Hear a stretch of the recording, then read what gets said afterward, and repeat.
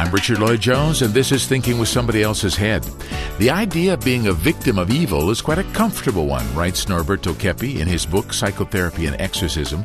But what's really going on, he continues, is that the human being actually selects the type of evil he wants in his life. Well, that's sobering. I hope this happens unconsciously because the conscious choice for evil seems rather terrifying. Keppe's view that we summon evil contradicts the common idea that we're victimized by it. Even the Exorcist movies, those most graphic of illustrations of possession by evil, show the possessed as being an unwilling recipient of the accursed spiritual invasions. What Keppe's trying to alert us to here is the very real presence of evil spirits in the human experience, and our considerable role in giving them so much freedom to run amok on our planet. But there's another aspect at play in this process, the subterfuge of the demons. And that's not a once-in-a-while thing. It's constant. Seduction by evil today on Thinking with Somebody Else's Head. We're into episode 5 in our series now based on Norberto Keppe's staggering book, Psychotherapy and Exorcism, where he tries to bring us up to speed on his scientific discoveries of the reality of malefic spiritual interference in our human affairs. Now, I'm aware that this all seems too much for our modern, I'll believe it when I see it, just the facts, ma'am, physical evidence-based way of seeing reality. So to have any basis for understanding what in the bleep Norberto Keppe is talking about, we have to pull in the wisdom from books and thinkers from the past. John Milton wrote an epic poem about man's fall from paradise, instigated by Lucifer, who proudly boasted, "Better to reign in hell than serve in heaven." And I submit that Milton meant this story much more literally than allegorically. Dante Alighieri's devil is a giant monster weeping blood and pus. Goethe's Faust makes the classic bargain for fame and eternal youth. C.S. Lewis went through a soul-searching academic quest to evolve from skeptic to believer, and his Screwtape Letters formed the basis of my high school play all those years ago, where I played Mike, a poor soul being tempted by a demon for some 100-plus pages. Back when I was 18, I had no theological upbringing to have any inkling of what this play was really about. But I can tell you, from what I've learned working closely with Norberto Keppe and Claudia Bernhardt Pacheco over the last 17 years, this would prompt a wholly new interpretation of this play were I to be cast today. Of course, age would be a factor as well. And then there's the master Satan hunter, Jesus himself, who warned us repeatedly of the fact of Lucifer and his establishing a domain here. Your enemy, the devil, prowls around like a roaring lion, looking for someone to devour, Jesus warns us. And I'm inclined to take that into consideration, despite the materialistic worldview brought by Descartes and Bacon and Einstein that we're all steeped in today. If the God of this age is actually Lucifer, as Jesus also said, we're worshiping in the wrong direction, and our steps in this way will lead us to exactly where we are today, teetering on the precipice of annihilation. I think then we owe it to ourselves to open up a little to include this ancient wisdom in our worldview, exactly what Norberto Keppe is trying to do with his science of psychosocial-spiritual pathology, called Analytical Trilogy. And he's declaring very strongly that we are not victims of demonic influence, but active seekers of it. So let's get into that today. Seduction by Evil. Our program today, When Thinking with Somebody Else's Head, returns in just a moment on the Stop Radio Network. You're listening to the most relevant conversations on the planet about how to stop destroying ourselves and the world. This is the Stop Radio Network. A look at society's most pressing problem. Norberto Keppe's Disinversion of Economics is Work and Capital, available in the bookstore at healingthroughconsciousness.com. A key inversion in science. Always we are trying to extract energy from a material element. And its negative consequences. We provoke serious imbalances in nature. Corrected now with the Kepi motor's disinversion of physics. And we developed a way to have mechanical power with very little electricity. This will make a big change not only in energetic efficiency, but also it will bring better energy in homes because it's magnetic energy. The Kepi motor. New technology for a new world. We are part of an exciting initiative here in Brazil that includes leading-edge psychological sessions available by phone or Skype worldwide, top-level translation services in a vast number of languages, online and classroom language classes, using a proven psycholinguistic method and highly trained teachers that help you learn faster and easier, and an innovative social project that offers multiple opportunities for you to participate and learn, so you can apply these initiatives in your communities worldwide. To find out more about what we're doing, visit us online at stop.org.br or write us at jones@stop.org.br. Now, back to thinking with somebody else's head on the Stop Radio Network. The program is Thinking with Somebody Else's Head. You are on the Stop Radio Network. I'm Richard Lloyd Jones.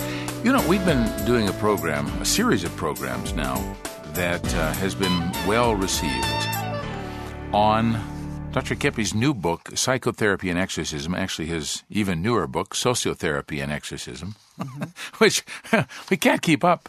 We finished translating one, and he's got another one ready to go. It's incredible. Dr. Claudia Bernhardt-Pacheco is with me again. And, you know, I was thinking about this fact of consciousness of evil spirits. This is not something in the first world that we are accustomed to talking about. And I found a interesting paper that was written relatively recently from the Journal for the Scientific Study of Religion. And they say that their studies suggest that belief in demons and evil spirits is harmful to mental health. So their idea is that just thinking about them makes you sick. It's really naive, isn't it? It's the inversion that if you see something, it exists. If you don't see, it doesn't exist and won't bother you.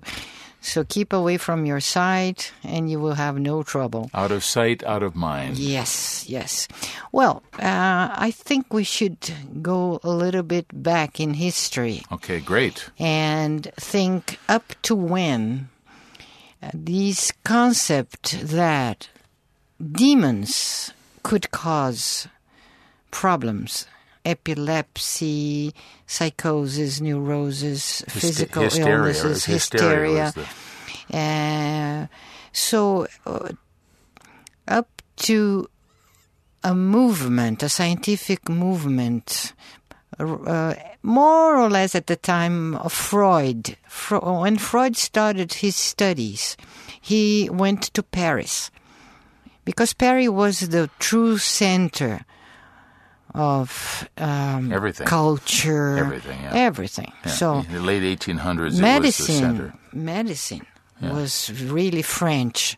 Up to some time in history, it was French. Up to 1913, Claudia. There were about, I think, between the years 1900 to 1913, the French won 11 Nobel Prizes, medicine, science. Not to say that Nobel Prize is the peak of things, but it shows that there was a lot of development going on. Right, and then it went to Vienna a little bit after that. Yeah. But, okay, so thinking back, the center of studies, of these studies, were in Salpêtrière, which was a hospital for mentally sick patients. And Charcot started his researches with hypnosis. And what did Charcot realize? That there is an unconscious. The person really has a level of his mental and emotional activities that are not in the level of open knowledge, let's say so, or some... Hidden from view somehow. Yes, hidden feelings, hidden intentions, hidden, like a hidden dimension even, a hidden dimension beyond the five senses. And one of these proofs of the existence of a dimension which is beyond our five senses is hypnosis. It's very scientific. Because, for instance, when the person was put under hypnosis, he or she would say things that he would never know under a normal state of consciousness. He would say things and know things, and like if they entered in a room, and after hypnosis they would say every detail of that room. They couldn't remember this consciously, but under hypnosis... They could never, ever remember. They would say, no, I didn't see anything of those. I didn't see any books. I didn't see any socks on the floor, nothing. Yes. And they remember those details under hypnosis. Absolutely. And this is well documented. And also a lot of previewing things. Like this... telepathy, not only, but also precognition, we say in Portuguese. Precognition? Precognition, okay. Things happening in the future. Yes. So people under hypnosis, they know a lot of things. Or they show they know much more than they express in conscious life.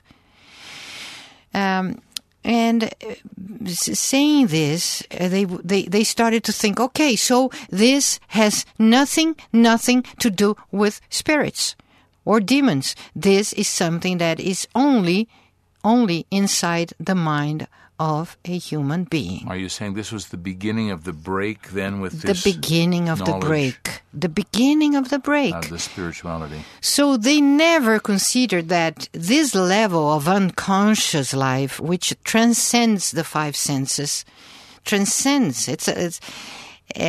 this level could be in touch, in connection to spiritual life. This is obvious, Claudia. I mean, this would be obvious. How could they dismiss that so easily? Yeah, but they did, because they had this kind of materialistic, positivistic view at that time. They were very positivistic, and they were eager to prove that everything the church had brought in terms of philosophy, psychology, theology was everything a mistake, or at least, to say so, a mistake, but they said it was deception. Yeah. It was a means to... Superstition to control the people, to control everybody. So they were eager to destroy theology at that time. And this was enough for them to say, oh, no, there is nothing to do with demons or spirits. It's an unconscious thing inside the human being that he doesn't see. Yes. No influence. Yes, but you know something?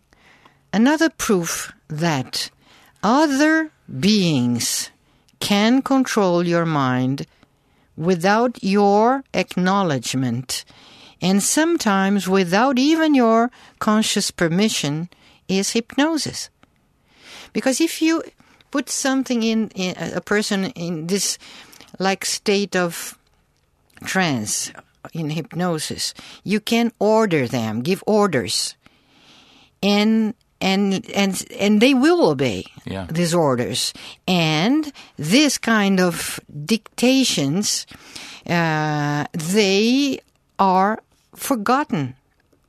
Right after the person is brought back to conscious, these orders are forgotten. Yeah, totally. Until the bell rings or the person says a magic word, and then suddenly they are stimulated to... And they receive some instructions that they obey like automatically, without even knowing, why do I want this, or why did I do this? I just want to clarify, Claudia, that in the studies that I've read about, they can't be ordered to do anything against their will, though. Is that true? Like... I don't know the details of that, but like... There are people who have a very soft ethics or soft will, let's say so. They are very influential. Malleable. And there are those or some that have a very strong ethics. Yeah. and they won't do something that will be against their ethics. Even under hypnosis. Yeah. And this is something that shows, for us, is a proof that there is not a possibility of a possession without the consent of the possessed one. Okay, there is no possession. But going a little bit still just let me at go that with time. that idea. Because Okay. Dr. Kepi said something about this in his new book. Human beings must become like semi-demons for them to mesh with evil. Yeah. He says that in order for us to follow a demonic suggestion, we have to agree with it at some level. Okay, That's what but you're talking this is so easy. This is absolutely the whole of humanity. Yeah, exactly. In levels, in degrees, the whole of humanity is already meshing with evil since we are born. Clear. So this is not something like there is a group of people or some people, few people. No, not only those satanic followers or, no, it's everybody. Yeah. It's within all of us. Evil is within humanity. So when Charcot brought this idea, they were able to interfere in the unconscious of the person or in this subconscious level. So that's what we are seeing now in practice. This level or this dimension, which is beyond our five senses, but not necessarily always beyond. Sometimes it includes physical experiences with spirits.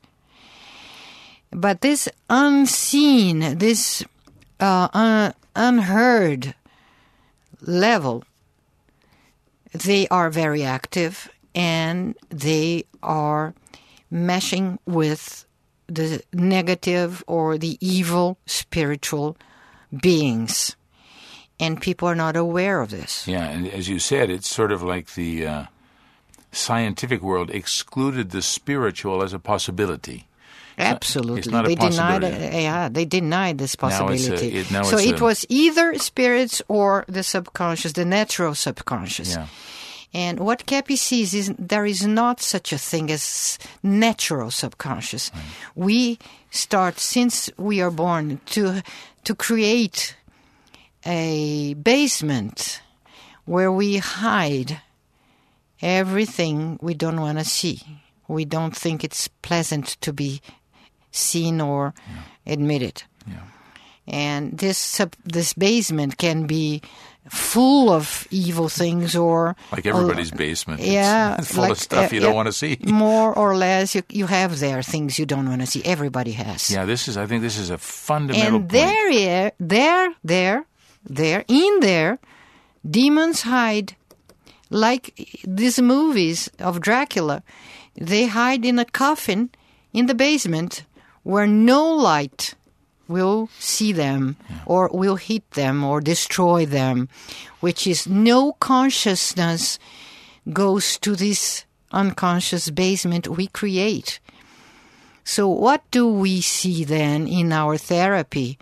If one goes deep enough in our psychological basement, this pseudo-unconscious or this artificial unconscious, we don't like what we see there, but we bringing light, evil dissipates, and stops being pathological, creating symptoms, creating diseases, dominating the life of that person.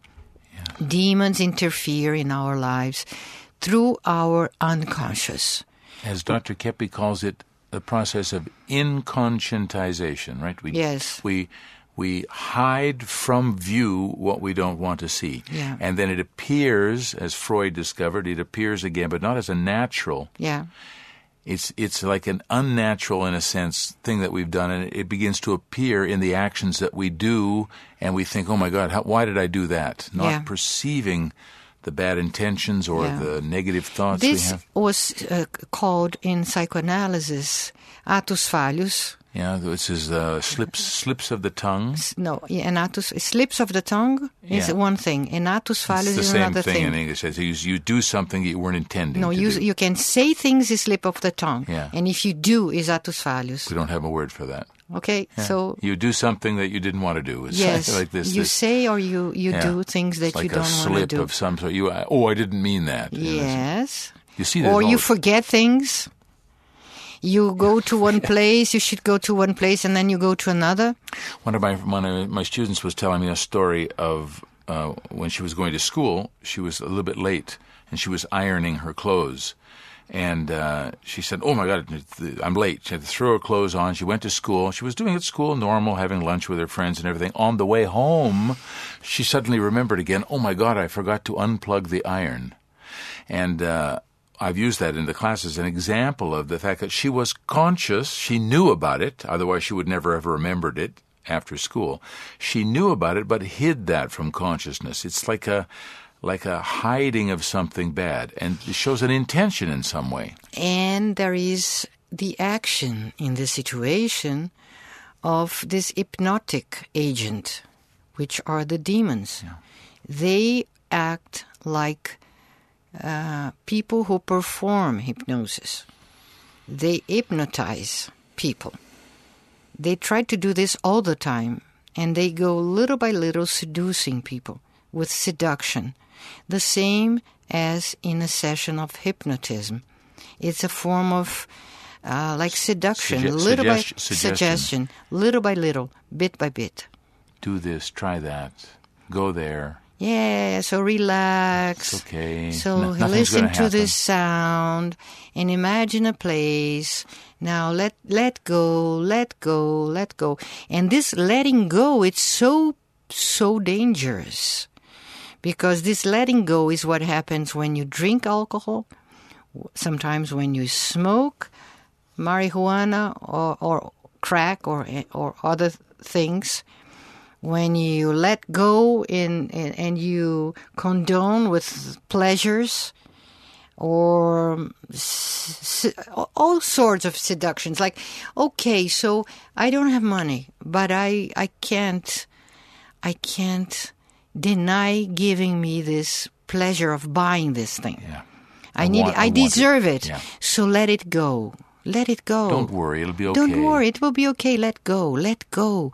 This hypnotic let go is really dangerous. Because it's not only something from our inner minds. It's coming from this other dimension, this subconscious level where the spirits are very active, even though not physically or seen or heard. But they are there, speaking. Meditation? Meditation is dangerous, really. Yes, good idea. Yeah. Meditation, yes. When you let go and you enter in this trance state. Yeah.